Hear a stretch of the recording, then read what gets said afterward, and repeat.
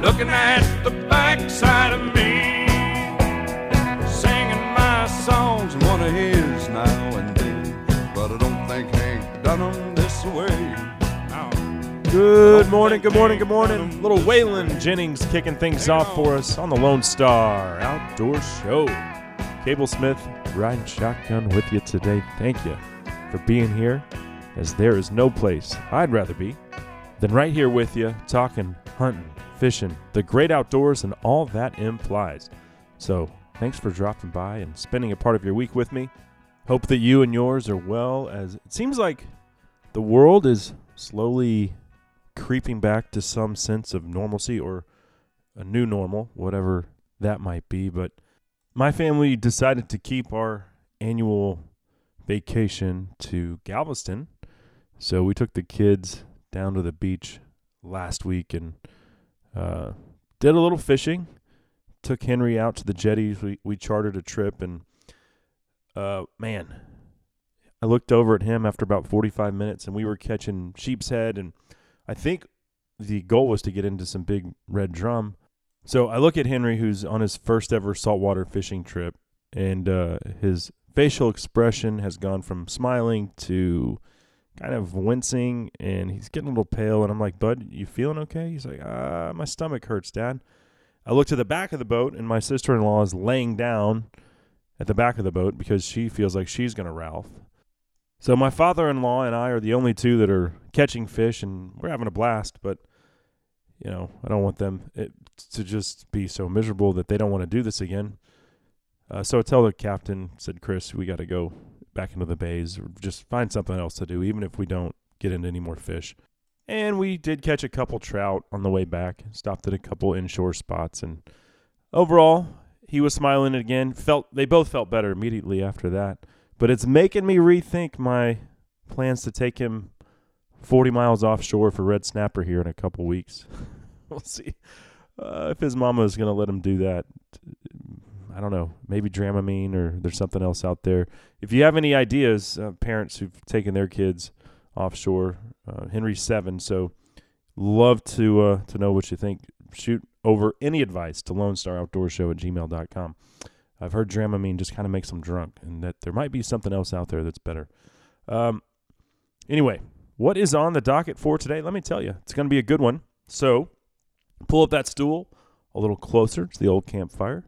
Pour yourself another cup of coffee out of that beat-up old Stanley thermos, because we are ready to rock and roll. And off the top, did you know that there's a new disease that is affecting North American rabbit populations? It is not native to North America, but it got here as fast as it could, and it is really putting a hurting on some of our rabbit populations. It is called rabbit hemorrhagic disease, very much in the same vein as EHD in whitetails. Dr. Bob Dittmar, Chief Veterinarian of Texas Parks and Wildlife, he makes his return to the program, and we will talk all things concerning this new disease, what it means for hunters. Is it transmissible to humans or other animals? Lots to discuss, and it is rapidly spreading across the lower 48. Then we will shift gears and talk about a truly fascinating predator-prey relationship in a couple species that I couldn't believe it when I heard it. And that is fishers. So weasel, basically kind of in between a wolverine and a pine marten. And lynx, which is, the Canada lynx is essentially a very close cousin of the bobcat. And if I told you about this relationship, you would think it would be the lynx preying on the fisher. But think again. It is the other way around, with the much smaller fisher taking down mature adult lynx. This all comes, by the way, from a very in-depth study conducted by the Maine Department of Inland Fisheries and Wildlife. So one of their biologists, Scott McClellan, will be here to break down that research, which occurred over like a 15-year period or something like that. But he'll give us all the details. on what I believe is one of the most fascinating predator-prey relationships I've heard of in recent memory. So that's what's on the docket for today. Going to be a good one. Guarantee you that. Quick giveaway. Let's knock one out here. How about, let's see, about a First Light Lone Star Outdoor Show cap. It's got my logo on it. It's the First Light Cypher. We'll throw in a sticker and a can of Lone Star Outdoor Show Pyro Putty. We'll do 3 winners today, so 3 prize packs. Just email the word Fisher, that's Fisher, to LoneStarOutdoorShow@gmail.com. Let's take a quick break. Up next, rabbit hemorrhagic disease. We'll discuss with Dr. Bob Dittmar of Texas Parks and Wildlife. And I don't want to hear the good side of this goodbye. If you want to go, baby, just leave. Don't tell me that you still care and that I'll always be special, 'cause his words don't mean a damn thing. And I hate that I'm still up. Hey guys, Cable here for Coon Stopper. If you're tired of losing corn or protein to those pesky raccoons, well, here's your solution.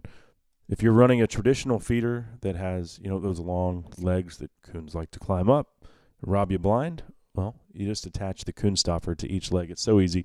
I just put one on a 300-pound all-seasons feeder, and the results speak for themselves.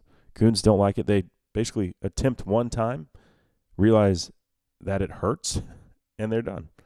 Throw in the towel, just like that. It's the Coon Stopper, and you can find it at AlamoOutdoorWorld.com. Been lost for a long time. Kept on searching for something I never could find. And you come along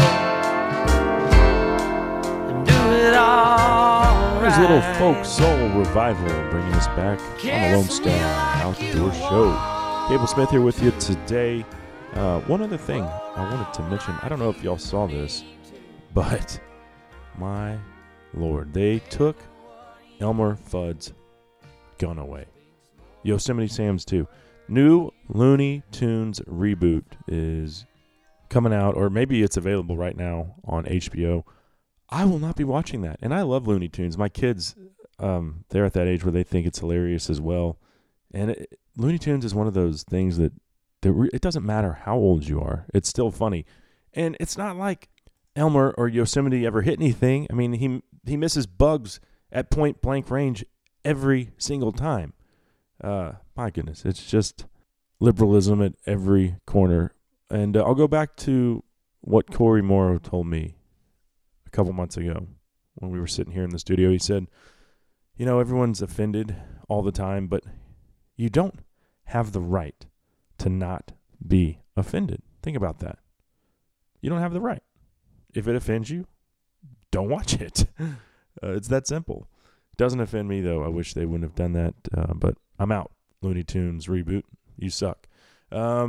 We are about to visit with Texas Parks and Wildlife head veterinarian Dr. Bob Dittmar concerning a new disease that maybe this could actually kill bugs, but rabbit hemorrhagic disease. It is something that we haven't seen before. It's not native to North America. But before we dive into that situation, this segment brought to you by Lone Star Ag Credit. Land is the one thing they're not making any more of, but we all want it. Lone Star Ag Credit has been helping its borrowers finance their own piece of paradise for over 100 years. They'll do the same for you. You can find them at LoneStarAgCredit.com. All right, let's bring him on right now, making his return to the presentation. It's my pleasure to welcome Dr. Bob Dittmar back to the show. Oh, yes, sir. Thank you for having me. So last time we spoke, it was on CWD in Texas whitetail, and our whitetail program leader, Alan Kane, jumped on with you, and we had a pretty good discussion concerning CWD and whether or not it was the end of the world for Texas cervids. Turns out it's probably not. It's something to monitor. But I recently became aware of another disease, and this is one that, like I said, I didn't know anything about it until, actually my son, we shot a cottontail in the backyard with the Red Ryder, and I posted a picture of it, and somebody sent a link saying, "Hey, you might want to check this out." And it was about rabbit hemorrhagic disease. So where did this thing come from? And how long has it been in our neck of the woods? Yeah, well, and that's one of the reasons, and not many people knew much about it, is that it hadn't been in North America till a few years ago, and very definitely not in Texas or the Southwest. Basically, the disease was first actually discovered or documented, guess where, in China in 1984. And since that time, and it was the rabbit hemorrhagic disease virus. Lots of viruses originating in China these days. Yeah, right. That's just, I imagine that. But anyway, in sometime later on, there was another variant emerged in Europe, and the original virus seemed to only affect domestic rabbits, but this new variant does affect wild rabbits as well. And there have been a couple of outbreaks around the world in Australia and other places. And then in North America, there have been a couple of small outbreaks, primarily in feral domestic rabbits up in the Pacific Northwest and British Columbia, and a couple of islands off of the Washington coast up there. And then there have been some odd things, like they had some a case in New York City and another outbreak, I believe, in Ohio. But then about, and so rabbit hemorrhagic disease is considered a foreign animal disease because it's not endemic in North America. And so at the end of March, we became aware from New Mexico that they were experiencing some rabbit die-offs and had submitted some samples that eventually came back from the National Foreign Animal Disease Laboratory in Plum Island that it was rabbit hemorrhagic disease, and it was the RHDV2 variant, which does affect domestic and wild rabbits. So since that time, it's now been found in New Mexico, Arizona, Texas, Colorado, Nevada, and California. And Old Mexico as well. So that's pretty widespread, and it's spread pretty quickly. If that's only, you said when did New Mexico discover that? In March. Oh, wow. Yeah, it spreads pretty quickly. This is a very contagious disease. It's a very hardy virus. It's a Coelici virus. It's not coronavirus. It's a Coelici virus, and it's very hardy. It survives well. It withstands drying, high temperatures, cold temperatures. It can remain viable in carcasses and on can pass through scavengers in the feces and remain viable. And so it has a lot of potential for maintaining itself out in the environment. What does it do to an infected individual? Basically, the main lesions you see are in the liver, but the name describes it's hemorrhagic disease. So you see hemorrhage primarily in the lungs, and so you may see either ocular or nasal bleeding, but most of the time it's sudden death. They die very quickly. Sometimes you may see some symptoms, and that ranges everything from being kind of depressed and not responsive to some of these rabbits actually seem kind of excitable, may have seizure-like episodes before they die as well. So should hunters be concerned? I mean, we've never seen EHD transmitted from whitetail or other cervids to humans. So what is the concern here with rabbit hemorrhagic disease? Yeah, as far as we know, it's not transmissible to humans, other animals, pets, other than pet rabbits or things like that. So as far as a risk to humans, there does not appear to be anything. The real concern for hunters would be maybe spreading this from place to place through moving carcasses, contaminated equipment, clothing, things like that. Well, it sounds like we said, as we hit on earlier, it's spreading like wildfire, no doubt about that. And so it transcends all wild species of Lagomorpha, so hares, jackrabbits, cottontails. Is that correct? Yeah, that's correct. I guess there's some question of some of the lagomorphs that we don't have, like pikas and snowshoe hares, things like that, which, more northern. And at this point in time, I don't think there's been any reports in any of those critters. So is it, that makes me think, so hares obviously snowshoe hares are going to live in a much colder climate, but you said this was in British Columbia. So is this disease, is it more prolific in warmer climates? I don't know that I can answer that question. It doesn't appear to be, because it's been found in cooler climates as well. Like I said, it apparently is able to survive cold temperatures. So what is the long-term outlook here? I mean, this thing has spread so fast, and it's like you said, it's deadly.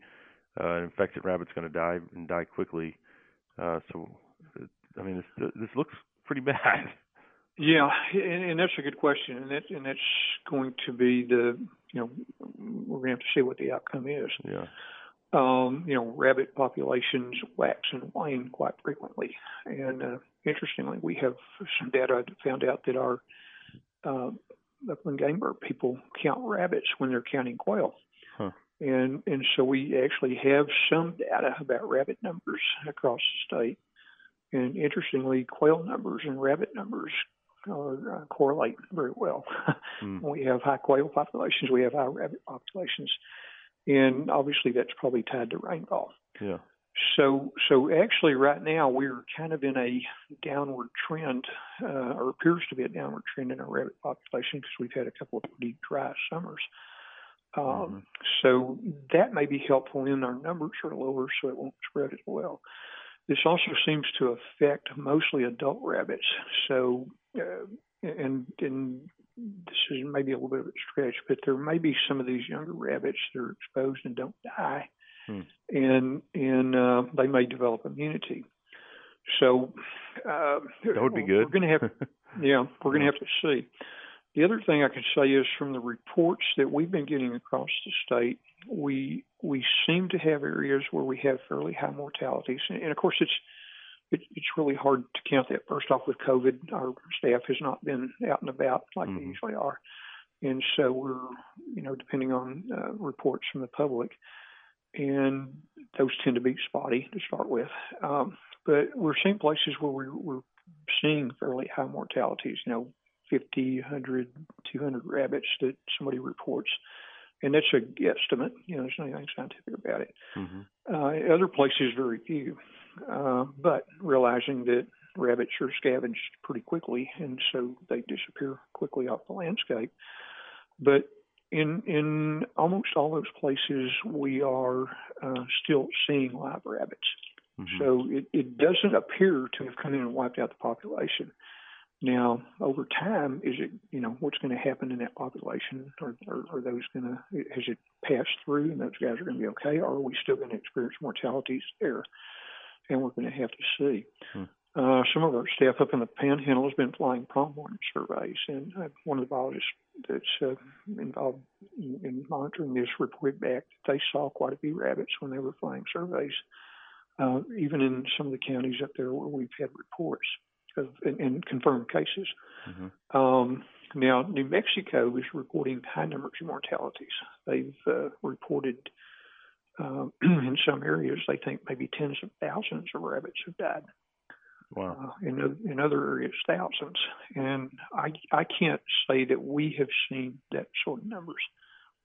When you think about a rabbit, I don't think people think about rabbits. You see one and you're like, oh, cool, a rabbit. But when you talk about the overall food chain, I mean, they're so vital to birds of prey, coyotes, bobcats. I mean, you name it. They're pretty far down on the bottom of that, and a lot of life depends on those species, those rabbit species. So this could be a pretty profound thing if we do see large-scale die-offs. Exactly. That's the other thing that remains to be seen, what effect it might have on those other prey species that rely on rabbits. Mm-hmm. And not only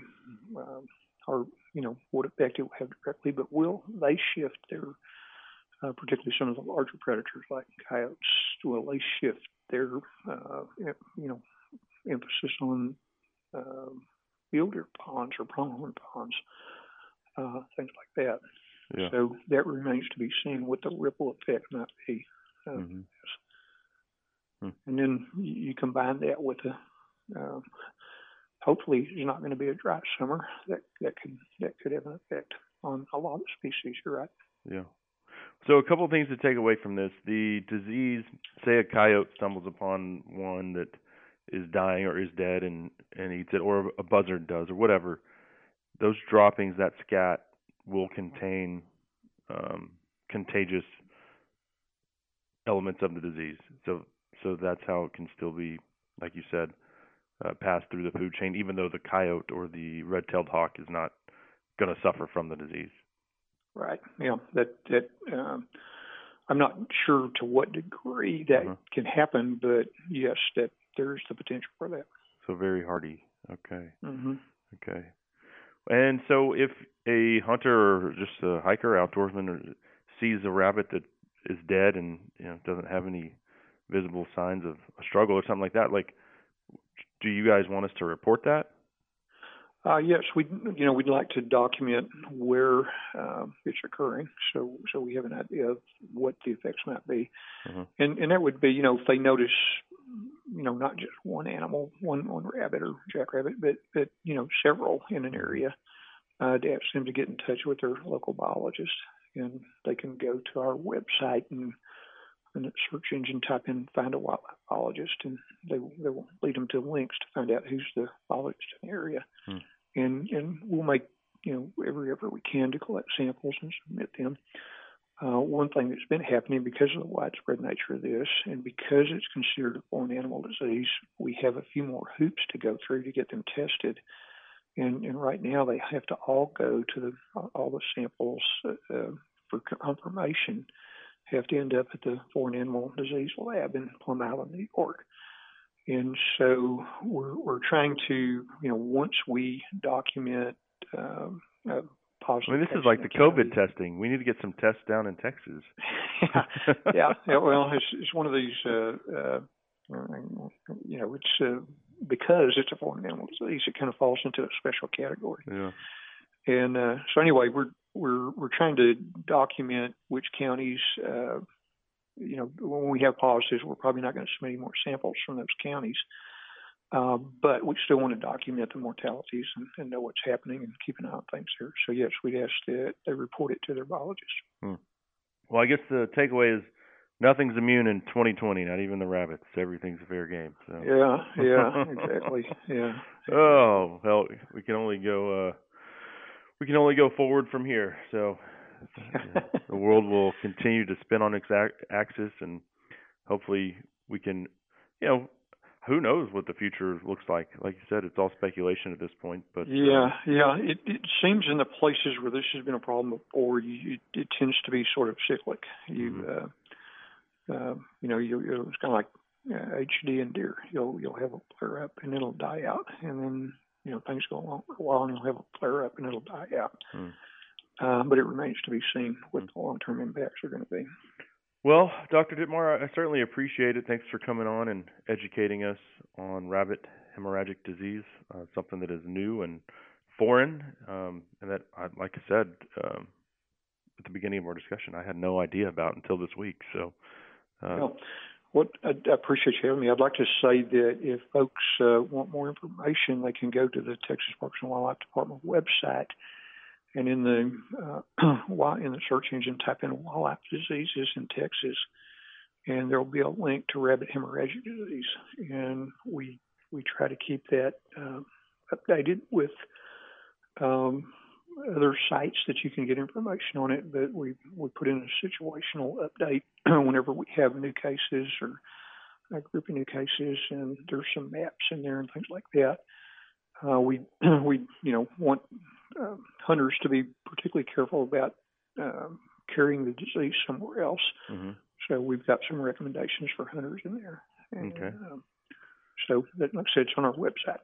And I imagine, just for our audience that's listening outside of Texas, their state wildlife agencies probably have something similar as far as diseases are concerned on their website. So exactly, yes. And because this also affects domestic rabbits, there is a crossover between the wildlife agencies and the agricultural health agencies, like in Texas Animal Health Commission. Uh-huh. Well, cool. Yeah. Well, I certainly do appreciate your insight today, and I look forward to our next discussion. Yeah, thank you. Appreciate it. All right, Dr. Dittmar, you have a good one. You too. Bye. So there you have it. Everything you need to know. Well, everything that there is to know up to date on the rabbit hemorrhagic disease. Thanks to Dr. Dittmar. That segment of the show was brought to you by First Light's Guide Light Short, which, by the way, you can get in the new ash gray color, as you can with most of First Light's lineup now. But the Guide Light Short is what I've been living in this spring and summer, from scouting for turkeys to filling up feeders to fishing down on the coast last weekend. It keeps you cool in the summer heat as well. And it's stylish enough to wear to the bar if they ever open back up. It's the Guide Light Short. You can find it at firstlight.com. First Light, go further. Stay longer. Coming up next, a very interesting predator-prey relationship we visit with Maine biologist Scott McClellan. It's the Lynx versus the Fisher on the Lone Star Outdoors Show. Guess I'll meet you in the middle.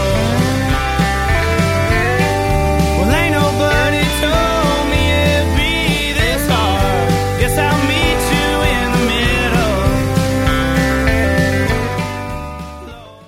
British Columbia is world-renowned for its beauty and wildlife, and Vancouver Island is revered as a magical place by hunters. Vancouver Island Coastal Bear Adventures specializes in taking mature trophy black bears with 18-inch minimum skulls in the 6.5 to 7.5 year range. They also have Roosevelt elk tags and only take Boone and Crockett bulls each fall. 60% of their guiding area is located on private land. So whether you're looking for a Boone or black bear, once-in-a-lifetime Roosevelt elk, or a giant cougar, they've got the hunt for you. Visit VancouverIslandBearHunt.com to book your hunt today. That's VancouverIslandBearHunt.com.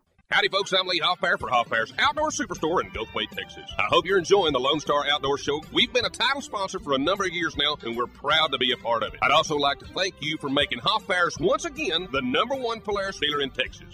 In the market for a compact track loader? Then check out the Bobcat Advantage, where Bobcat track loaders squared off against other brands in a variety of tests and challenges. Whether you're looking for performance advantages, uptime protection, or quality design, Bobcat compact track loaders are the best built machines in the industry. But don't take our word for it. Watch the videos at bobcatadvantage.com or see Bobcat machines in person at Bobcat of North Texas in Louisville, Fort Worth, Cedar Hill, Longview, McKinney, Paris, and Sherman. Visit bobcatofdallas.com today. But at the end of the day, nobody cares for coyotes. They're gonna burn us out of town. Just like a two-faced lion, nobody cares for coyotes. Men and Coyotes, the name of that one from Red Shahan, bringing us back on the Lone Star Outdoor Show. Cable Smith here with you. Thank you so much for dropping by today. Do appreciate it.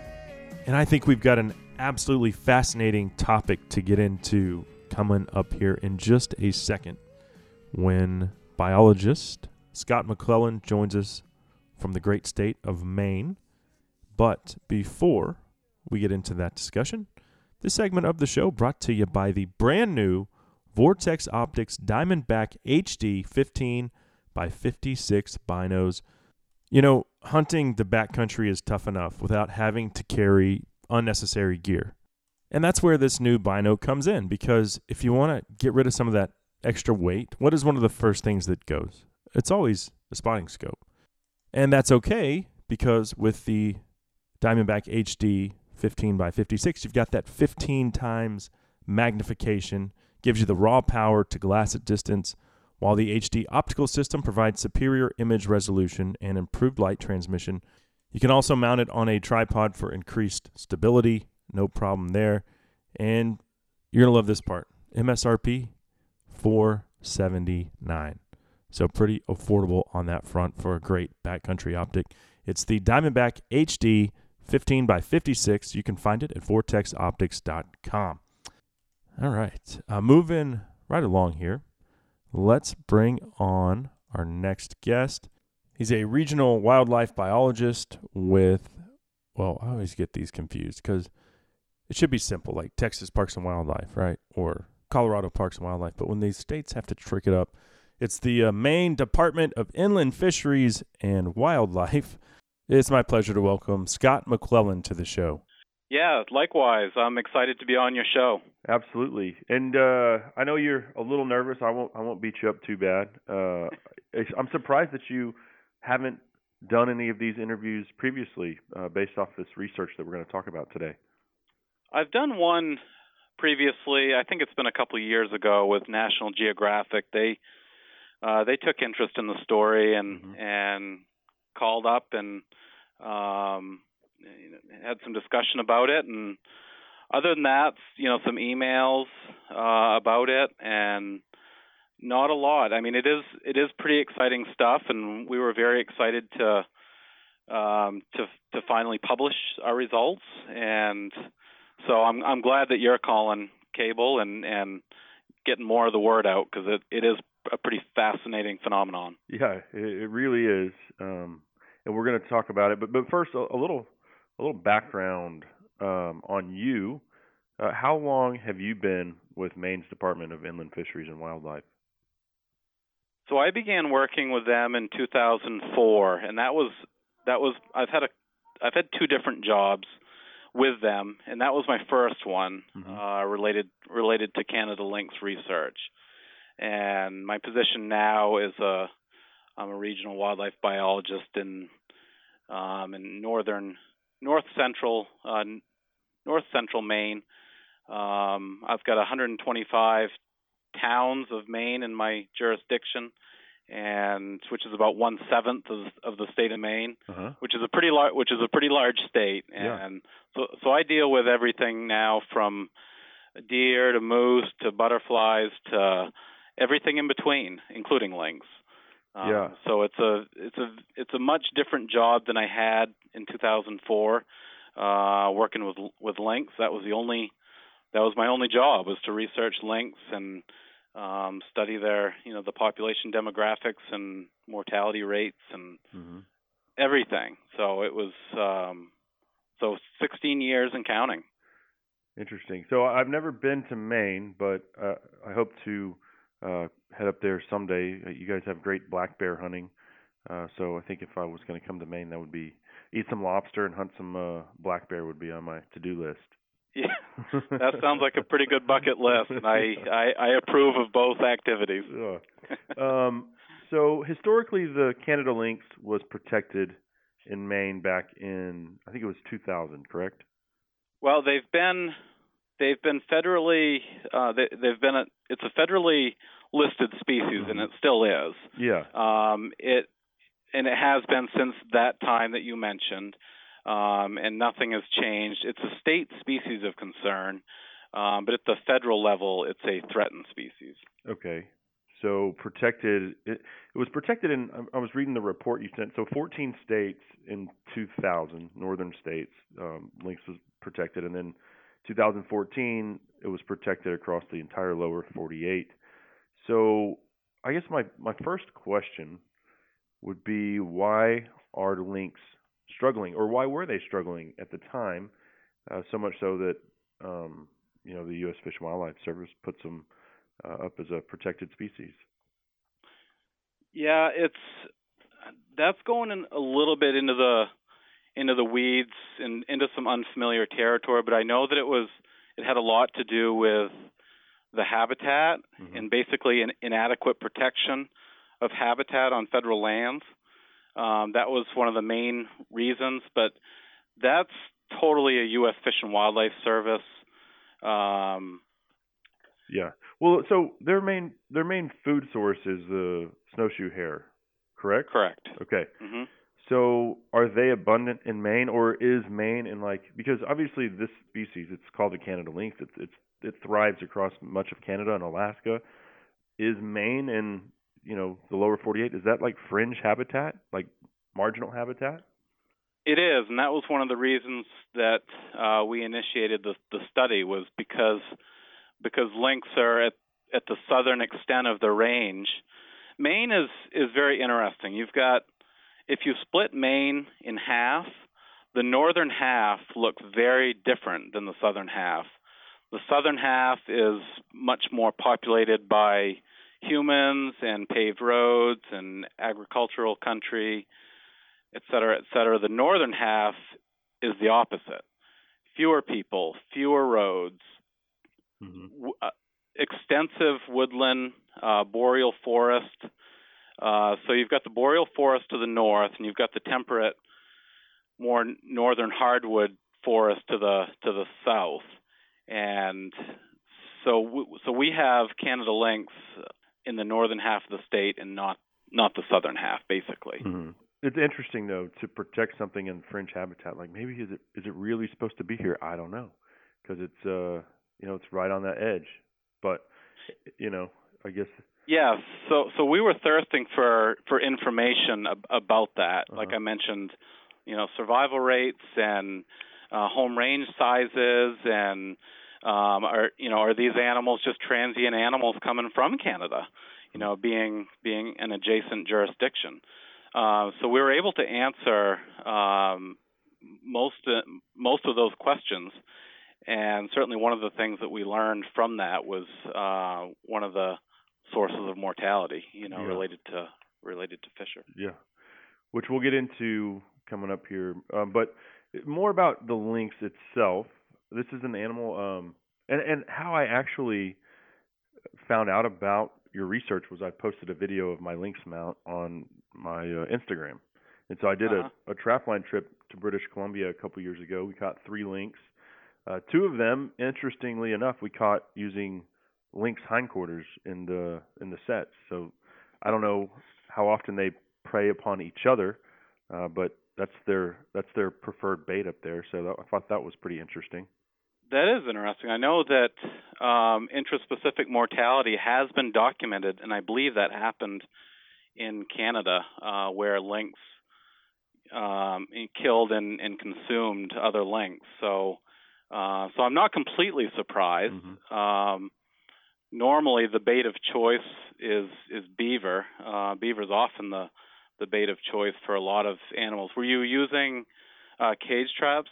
No, these were actually pretty primitive. They set up sticks. They found like 3 or 4 trees close together. They would cut some saplings and then stick them in the ground and make like a pen, like a pen with 3 openings. And in each opening, they would set a snare, and then in the middle they would hang the bait of choice. So yeah, it was. Well. Yeah, we do know that lynx scavenge a lot. So whether it's a moose or other lynx, or they scavenge a lot. It's a free meal, with little energy expended. So so why not? That's not very typical for other cats, from what I've seen, like cougars and the beaver tail was a great bait for bear too. Yeah, it seems to work for a lot of different desired species. It's the meat of it is very, very greasy, and I think animals are able to obtain a lot of calories from it. I know firsthand, just from going on a bear hunt in Alberta, how potent the smell of a rancid beaver tail is, because the outfitter has a 4-wheeler, sets his bucket of rancid beaver tails on the front of it, and then tells you to climb on the back. And so that smell's just blowing in your nose for the whole 10 kilometers you're driving into the set. And they buy the outfitter buys the tail, which has no use to the trapper, right? So the trapper traps them. The outfitter says, "Hey, save all your tails for me," and so they bury them. and just let them ferment and become just rancid. And then when the bears come out of hibernation, they're like, here's the most potent smell out there, and they just come in droves. Yeah, I suspect they can smell that from quite a distance. I can still smell it right now just talking about it. It's gross. But so back to the lynx, what are the most important food sources other than, say, the snowshoe hare?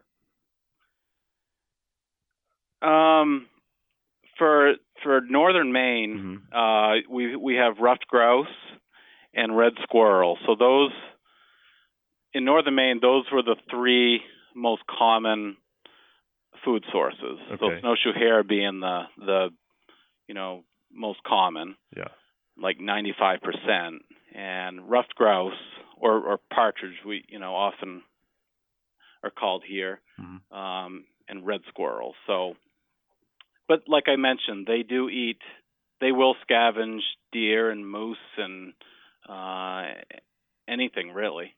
And now, do you guys have pine martens up there? We do. Yep, we do. My mount is actually of a lynx chasing a pine marten around a tree.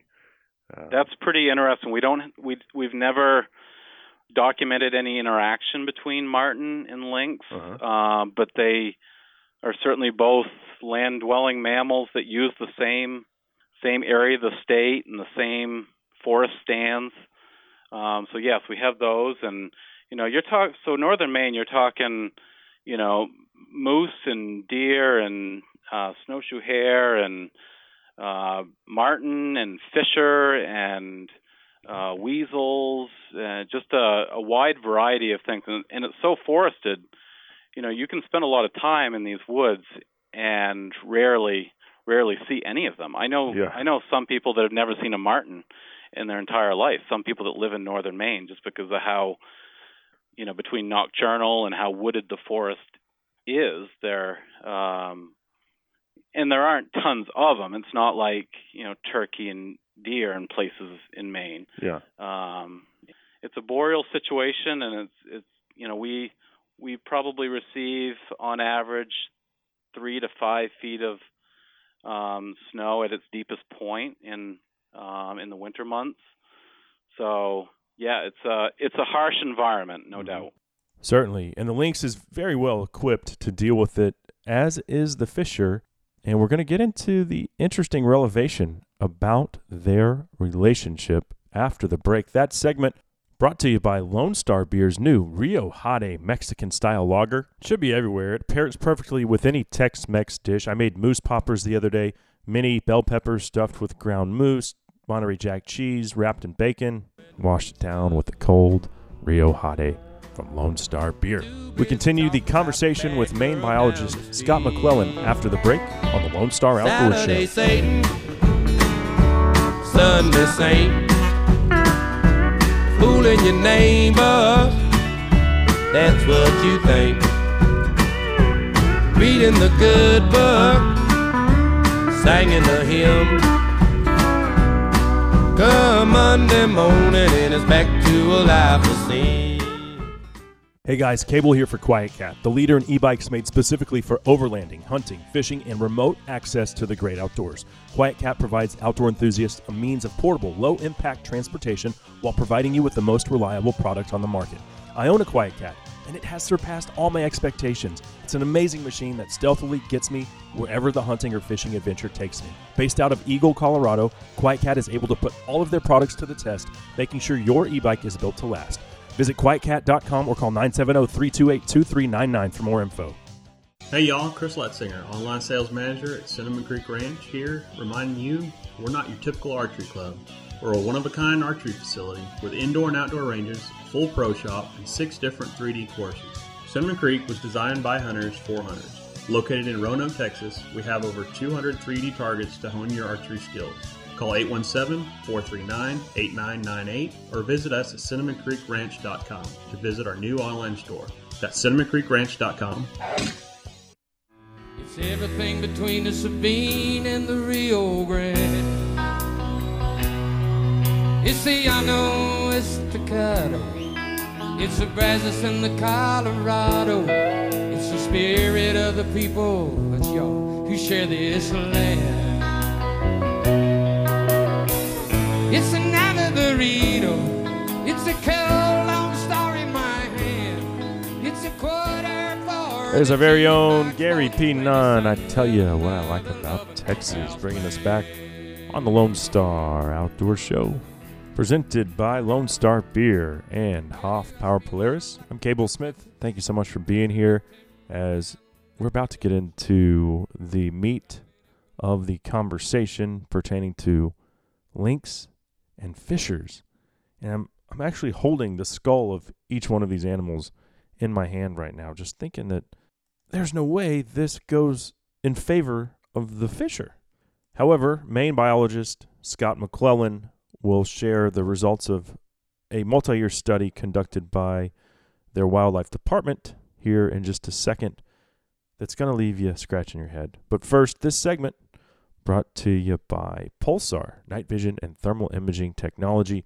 The Helion 2.0 thermal monocular is finally here. You can find it at pulsarnv.com. I had the original.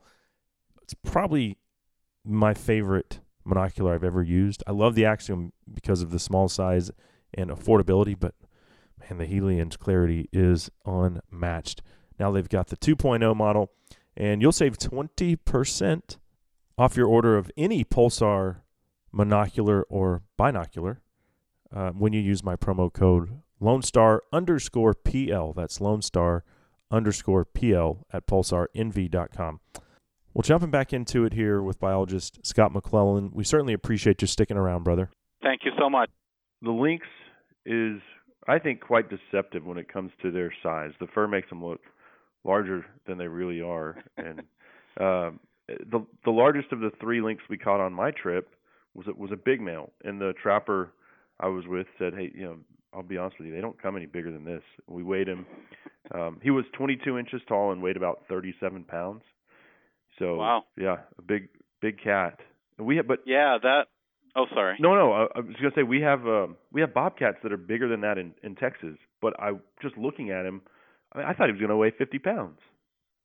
Yeah, well, they stand tall and they're extremely lean, well furred. They have to stay on top of that 3 to 5 feet of snow that I'm mentioning. So, you're right. I've heard some people that have never had a lynx in hand, think that they're 100 pounds or more, because they do. They stand quite tall, and you're exactly right. I think deceptive is a good word to use to describe them. The largest lynx that I've ever weighed, I don't know how many I've handled now, over 100, but the largest is a male that weighed about 30 or 31 pounds, if I recall. Okay. Well, the farther north you go, the bigger things get. So Bergman's rule, right? Yeah. So 30 pounds would be a big lynx for Maine. That's the typical size, though, would be what, closer to 20 pounds? For females, and certainly if you averaged them, it would probably be more like 23, 24 pounds. Okay. On average between all individuals. We've discussed how the U.S. Fish and Wildlife Service protected the Canada lynx in the lower 48 per the Endangered Species Act. But it looks like Maine had already started its own research prior to that, because I'm looking at the study you sent me, and it goes back to 1999. So yes. And so what was the goal of this study? We were looking at, I say we, some of my predecessors. I was just fresh out of college when that study began, so I wasn't a part of it when it began. But one of the goals was just to look at population demographics, trying to understand survival rates, mortality factors, whether these animals were transient animals from Canada, dispersal rates, reproduction, trying to figure out, more localized information than what had previously been documented elsewhere. And so, what were the parameters of the study? Did you guys trap and collar a bunch of lynx, or how was this data documented? So the study, even though our paper doesn't discuss this, the study actually began in the early to mid-'90s just through track surveys. So several qualified biologists would spend, days and days and really all winter long on snowmobiles to try and document, where lynx occurred in northern Maine. And once they did that, once they figured out that, okay, they're here, where can we set up a study area, a 4-township study area where there appear to be plenty of lynx that we can capture and research. So that's where 1999 comes into play. That's when they started setting traps to live capture these lynx, and each animal would be anesthetized and evaluated. A radio collar would be affixed to the neck. Ear tags would be applied. Blood would be drawn. Morphological measurements. All those things that biologists do, and then that becomes a study animal that we would track from both the ground and from a plane. Okay. And so, about how many individuals were trapped and collared? So over the course of 12 years, the study ran until 2010. So over the course of 12 years, we captured and handled 187 lynx, 85 of which were radio collared. The remainder of the animals were, kittens that were just ear tagged. Because we would visit the dens each spring. All the females that had radio collars, their dens would be visited by biologists, and we'd mark the kittens. We'd take a small blood sample and DNA sample, and so not every animal was radio collared. You can't put a radio collar on a half-pound kitten. And so you do this obviously when the mom is out hunting? No, usually they're very attentive and very loyal to the den. Usually she's there. So we would go in, and she would just have to leave, and she wouldn't go far. She'd usually let us know that she was close by. Like I say, it's very wooded, so a lot of times we wouldn't even see her. But sometimes we could hear, some growling in the distance. But our job was quick and get in and get out so that she could continue being a good mother. It's I think it's like a misconception that animals will just abandon their young once humans have handled them. Yeah, I've spent a lot of time working with mammals. I spend a lot of time working with moose now, and I spent some time in the southeast working with red wolves and coyotes, and I've never been concerned about abandonment issues. It's never. I can't say it's never happened, but it seems extremely rare. Well, so going back to the study, you guys trapped these lynx. You said using beaver. I'm assuming cage trapping, but it just reaffirms my love of trapping, because I don't think people realize how much of a role it plays in all kinds of wildlife research. Yeah, without it, I'm not sure where we'd be. I mean, there is technology now that exists, to capture, hair, by use of hair snares and barbed wire. That work's been done on black bears and other species. But boy, to be able to capture an animal and to do it in a humane way, these traps are approved at all, at a very high level for the safety of the animals. And not only did we use cage traps, but we did use foothold traps too that are rubber padded. The jaws are. So, we weren't going to use a method that was going to induce harm to the animals. Sure. And that would be counterproductive when you're trying to study them. Very much so. Yeah, and not just the equipment, but the protocols as far as how often they get checked, under what environmental conditions they're checked. For example, we're not going to foothold in the wintertime when there's an issue of a concern of foot freeze. Mm-hmm. So we were very, very particular about our methods, and we had wonderful success because of it. All the exact opposite from my experience. We were trying to kill them as quickly as possible. But so this research revealed something very interesting pertaining to the relationship between fishers and lynx. And I would have thought, the lynx probably has very few predators in that part of the world. Maybe black bear. It seems like lynx would be so much more elusive, though, quicker. Maybe coyotes. I don't know if they have any other predators, to be honest. I'm sure you have information on that. And you probably had thoughts on what those predators were going into this study. Yeah, correct. And the information that we had was from other researchers in other areas of North America. So wolverines had been documented predators, coyotes. I believe black bear was one of them. I'd have to look at the paper to confirm all those. But there were wolves, I believe, was one of them. Mm-hmm. But just a handful of species, and so we didn't really know what to expect. The obvious animals, that you would think about were the two that you mentioned, coyotes and black bear. Yeah. But that didn't hold true in our study. Yeah.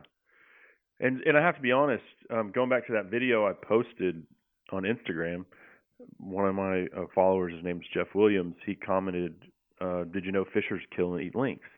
And I was pretty dismissive. I was like, that's crazy, because I've held a 30-something pound lynx, and we also on that trip we caught one fisher, and for that part of BC it was very rare that the outfitter was most excited above the wolves, wolverine, lynx. The thing he was most excited about was the fisher.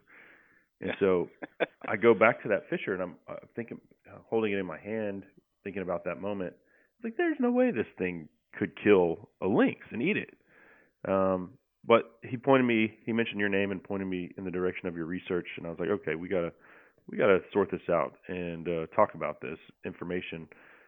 So thanks to Jeff for the heads up there. And I guess take me to the point in the study where it became obvious for the first time that a fisher had killed this cat. Well, like I mentioned, when that happened, I was fresh out of college and living in North Carolina, working with red wolves at the time. Mm-hmm. So unfortunately, I wasn't a part of the first handful. Yeah. But some of my colleagues that are very distinguished and excellent biologists, it's funny you mentioned how skeptical you were, because they were too. And I think we all were. Like, how is this possible? We've never heard of it. There's such a size differential. So I think the lynx is a badass predator, and the fisher, how big is a fisher? What does it weigh? I'd guess 5 to 10 pounds, maybe. The females generally weigh about that. The males weigh in the order of 10 to 15 pounds. Okay. So, we don't know whether female fisher were responsible for killing lynx or whether it was just the males. That we don't know. Mm-hmm. All we know is that fisher were doing it. Okay, so the obvious question is, how could you prove that fishers were doing it? I'm sure that y'all had to connect the dots, and there's probably multiple factors that played into that. But we are going to have to find out after a quick commercial break. That segment, by the way, brought to you by Our Luck Outfitters, offering the finest in Newfoundland moose hunting. I took a nice bull there in October towards the tail end of their rutting season. The guides are second, third generation outfitters. They've got a wealth of knowledge, great accommodations, food, the whole gambit, and It's not going to cost you an arm and a leg or your firstborn child like going to Alaska or the Yukon. Not that there's anything wrong with that. I hope to do that someday as well. But you can find them at ourluckoutfitters.com for your Newfoundland moose hunt. We'll be right back with more from Maine biologist Scott McClellan on the Lone Star Outdoor Show. And as far as I can tell, we might both end up in hell, but you're sure as hell going first. I'm chasing tail lights straight as the crow flies, hunting justice down a country road. Hi, Brett Jepson here with 3 Curl Lease Connection. I'd like to invite you to come enjoy some of Texas' best dove hunting just minutes outside of Dallas. We have many private dove leases available for this upcoming season, including milo, wheat, sunflower, and cornfields. Leases come in different sizes and prices, so we can fit anyone's budget. We have the lease that's perfect for you and your group. We don't overcrowd multiple groups into one property, and you'll have the first pick at renewing your lease for years to come. Please visit us at 3curl.com and click on leases for your property listings. That's THREECURL.com.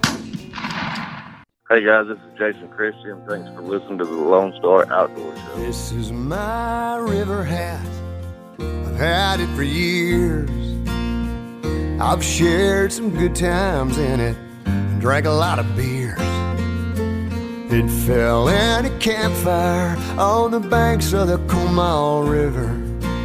It burned a hole clean through it. Old Chuck said it matched my liver. The Roger Krager River Song bringing us back on the Lone Star Outdoor Show. Cable Smith here with you. Thank you for being here today as we are talking about an interesting relationship between two species that I find fascinating. And I've always thought lynx were fascinating. Really didn't give much thought to fishers. I think maybe Marty Stauffer in that Wild America show, I saw something about fishers some 30 years ago as a kid. That was pretty much all I knew about them. Nobody ever sees them. So, I don't know, just kind of forgot about them. But when I caught one in British Columbia, I was like, these are pretty cool. Didn't think they were cool enough to kill a lynx, which is what we're talking about today with Maine's Inland Fisheries and Wildlife Department biologist Scott McClellan, who was a big part of that research project that actually discovered this relationship between these animals. So we're going to dive back into that and find out how fishers do the deed, if they can tell. I mean, does it look like a crime scene when they come up to these kill sites? We'll find out momentarily. This segment, however, brought to you by All Seasons Feeders and Blinds. My friend Zach Gates, he's the second-generation owner. He wants me to reiterate that All Seasons Feeders is made in America with American engineering, not made in China. So, if you want to support American products, you want to support Texas specifically, pick yourself up an All Seasons Feeder, and you can find their entire lineup. I like the 600-pound stand and fill, but you can find it as well as the other models right there at allseasonsfeeders.com. Well, let's get back into it here with biologist Scott McClellan. We certainly appreciate you sticking around. Oh, no problem. Glad to be back. So you alluded to the fact previously that you guys knew fishers were responsible for killing these lynx, but talk about how. What gave it away? We were able to recreate these events because there was snow on the ground. And it was just interesting because there wouldn't be any other tracks there. And, there were signs of struggle, fresh blood. A lot of times we had a carcass that we could do a necropsy on. And initially too, they were thinking, a fisher just came across this animal, just happened upon it in its travels, and the lynx was already dead, and it just scavenged it, right? Mm-hmm. Because that's what fishers do too. They do as much scavenging as black bears and lynx and coyotes and all the other forest carnivores in northern Maine. So it really took the work of biologists performing necropsies with the help of pathologists to help determine this. Even though their gut was like, wow, this seems pretty obvious. Mm-hmm. The necropsies, really completed the story. So are they is part of that measuring these bite marks, or what are the necropsies proving? The necropsies were valuable in that they were showing hemorrhaging, and for all the hunters out there that harvest animals, whether it be a bear or a moose or deer, when a bullet passes through an animal, it bleeds internally. The muscle matter. We've all seen that dark purple, blackish hemorrhage material, surrounding the wound, basically. Yeah. And for anyone that's processed their own meat, they have to cut that out. They have to remove that because it's damage, and it's extensive blood that's coagulated. So what we would do, we'd take a carcass, what was left of it, and we would skin the animal back. We'd skin the head and neck area. We'd skin the whole thing, but all of these bite marks were associated with the head and neck area of these lynx. And it was, an animal doesn't hemorrhage, that dark purple black coagulated blood that I just mentioned doesn't occur on an animal that just laid down, died of whatever reason, and scavenged. Mm-hmm. It has to be a live animal that can do that. So that's what we were seeing, in conjunction with bite marks and evidence on site in the snow. Very, very, very telling. Extremely telling. Yeah. So you could measure these bite marks though and say, okay, this isn't a coyote, or I don't know if bobcat are also native to that area. But you could just say, this is consistent with the canines of a fisher. We used that as supporting evidence. It wasn't as telling as you might think, because as you can imagine, a fisher attacking a live lynx, how much of a struggle that must be. So what we learned was that they bite and they have to reattach, and they're continually trying to get a different grip on the neck. So there were numerous bite marks. So those would overlap each other a lot. So it was very difficult to see that four canine pattern that you'd imagine in a perfect world, just because of the whole rebiting issue. I think being attacked by a big weasel would be like one of the worst ways to go out. If you've ever watched like a mink, there's lots of YouTube videos of a mink like taking out muskrats, and it is about as violent as a thing as you'll see. So I'm thinking like what this would look like for a fisher half the size of a lynx to just be like the Tasmanian devil just going after it. I'd love to be a fly on a tree watching that for sure. I've always wished that we had cameras on radio collars to be able to witness it, because I do think that it happens fairly quick because the attacks seem to be very, very, very targeted to the neck and head area, and there would be a lot of damage. You're talking broken skulls at times, broken. I don't ever remember the neck being broken, but I think a fisher is just a small wolverine, and it's packed with a lot of power. Mm-hmm. Well, obviously, based off of this research, there's no doubt about that. Now, did the fishers consume the whole lynx in most cases? It would depend on how quickly we could get there. See, our pilot would fly 2 or 3 times per week. So depending on how long the animal had been dead, when we found out, when he would call us about a mortality signal, we would drop what we were doing, no matter what day of the week it was or what the circumstance was. We would drop what we were doing and go investigate it, because we know that time can be the worst. Time can be the worst enemy as far as trying to collect evidence. So getting there quickly was paramount, and sometimes there would be most of the animal would be missing, and other times it had just happened. So it just depended on how many days prior the fisher had made the attack. And there were some animals that we couldn't make that call, whether it was fisher or what. So there were several animals that were just undetermined as far as what killed them. And this didn't happen. I mean, I want people to understand this didn't happen just once or twice. Like, how many? You mentioned 187 animals, something like that, were part of the study. 80 something were radio collared. How many mortality sites did you guys visit, and what percentage of those were committed by fishers? Oh, I'm kind of going by memory. I've got the paper in front of me, but it would take a little bit of time to figure that out. If I remember right, it was around 65 mortalities that we investigated. Uh-huh. Predation was the number one.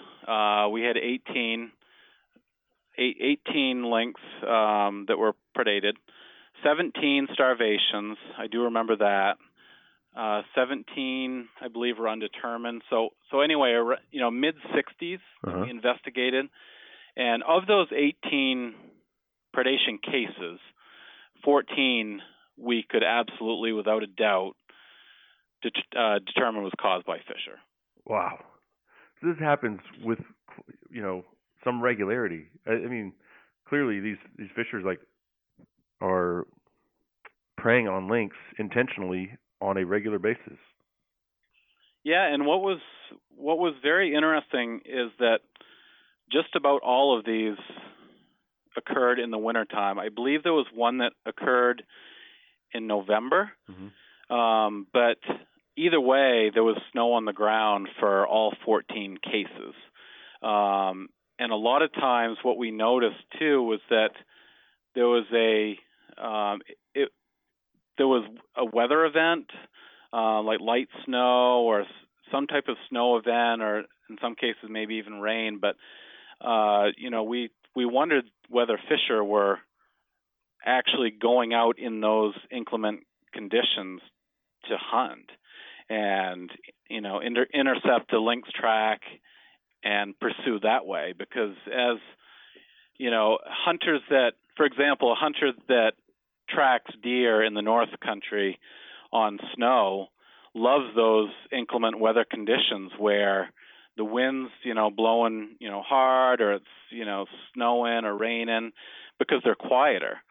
And so I've personally wondered whether that was actually a hunting strategy on the part of the fisher. Very interesting. Well, it just makes you respect the fisher that much more. What an awesome little hunter. Yeah, for sure. Yeah, it's so it's not by chance. Like, they're not walking through the woods. He's like, oh, there's a lynx, I'm going to attack it. He's hunting them down. And no, I think they were intercepting, because we were actually able to backtrack some of these tracks, and we could backtrack both the lynx and fisher track, and the fisher would intercept a lynx track and realize how fresh it was and pursue based on that, versus them just wandering through the forest and seeing a lynx. I don't think that was happening. Huh. Well, so this has just been absolutely fascinating. As we're wrapping things up here, Scott, when did this study end? It ended in 2000, either 2010 or 2011. 2010. Okay. Yep. So the study ended in 2010. When did you guys actually publish the findings? So I'm sorry, I'm looking at our abstract now. 2011 was actually the end date of the project. Okay. And so we published this paper. It got accepted by the Journal of Wildlife Management in 2018. Wow. So there's a lot of time there to get something like this, which I would describe as groundbreaking. That's why I was surprised that you hadn't done a lot more of these interviews. But hopefully some phone calls will result from our conversation, and I think it's something that everyone needs to. I think people will just find it interesting. I know I find it fascinating. Yeah, it is, and even since the study terminated in 2011, we continue. I don't want to get into the details too much, but we've continued to put radio collars on lynx, and we've continued to learn that fisher are doing this elsewhere in the state too. Huh. And there were actually 4 or 5 samples that we sent off to a lab to extract DNA from the predator. And so when we did this, we sent the information off, and they had no idea about the circumstances of the site or our findings or what we thought or anything like that. And all of the samples so far, they extracted fisher DNA from. Wow. And that was just taking tissue sample around the hemorrhaged area, in close proximity to the bite mark, and they're actually able to determine, very, very small fragments of saliva from the predator, and all cases confirm fisher, which is what we thought initially anyway. Wow.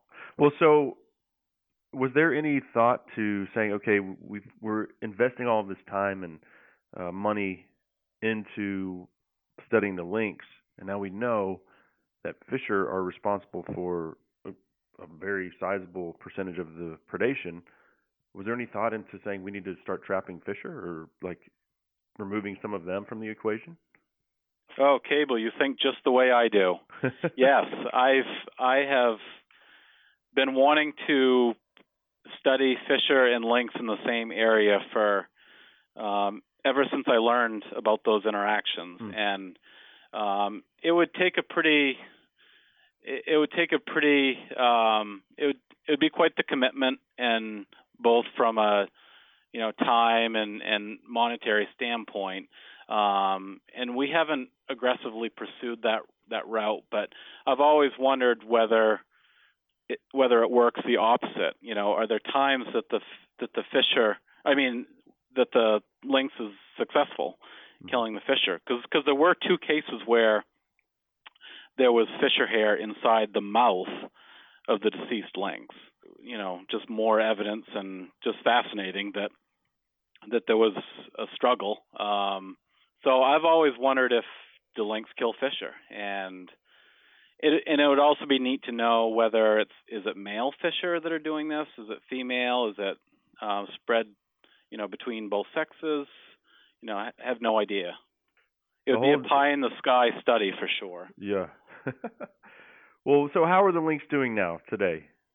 Very well. We estimate about 1,500 adult lynx in northern in the northern half of the state that I mentioned earlier, and that has been, we're at a historic high now.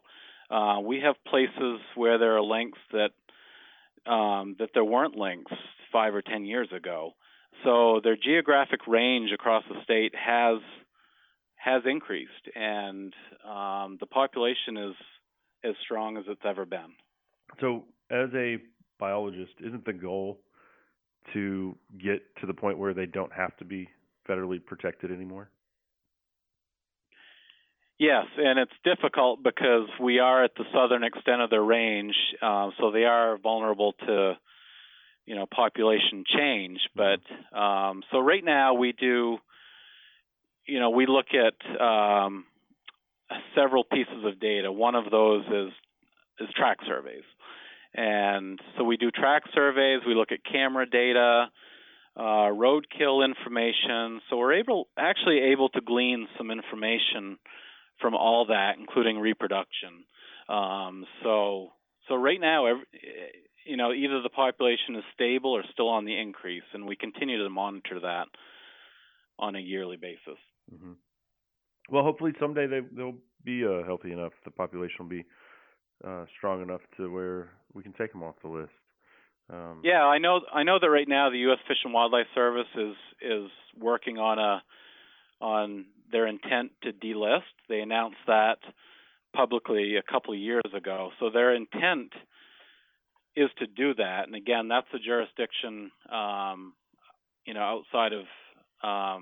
I'm unfamiliar with that territory completely, but I know that they announced their intent to delist a couple of years ago, and that they're continually working on it. And I think it's within a public comment period now. So right now that's the goal, and that information was gathered from the states, these northern states, Washington, Montana, Minnesota, Maine, Colorado, that have lynx populations. So we're waiting, and I guess we'll see. Perfect. Well, hey, I certainly appreciate the time today, Scott. Interesting stuff, to say the least. And I think I was just more drawn to this story, having had my hands on both of these animals and been in their environment. It's like I said, just something I was like, whoa, is that true? So. Well, your fascination is, I think, normal, because we all felt the same way, and after seeing 14 of them, I think it's almost common knowledge here in Maine now. Yeah. Well, hey, I appreciate it. If I'm ever up in your neck of the woods, you'll buy me a lobster. What is it? A lobster hoagie, or what do you guys have up there?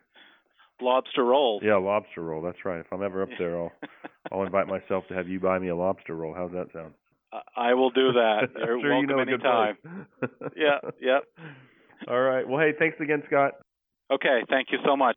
So there he goes, Maine's Department of Inland Fisheries and Wildlife biologist Scott McClellan.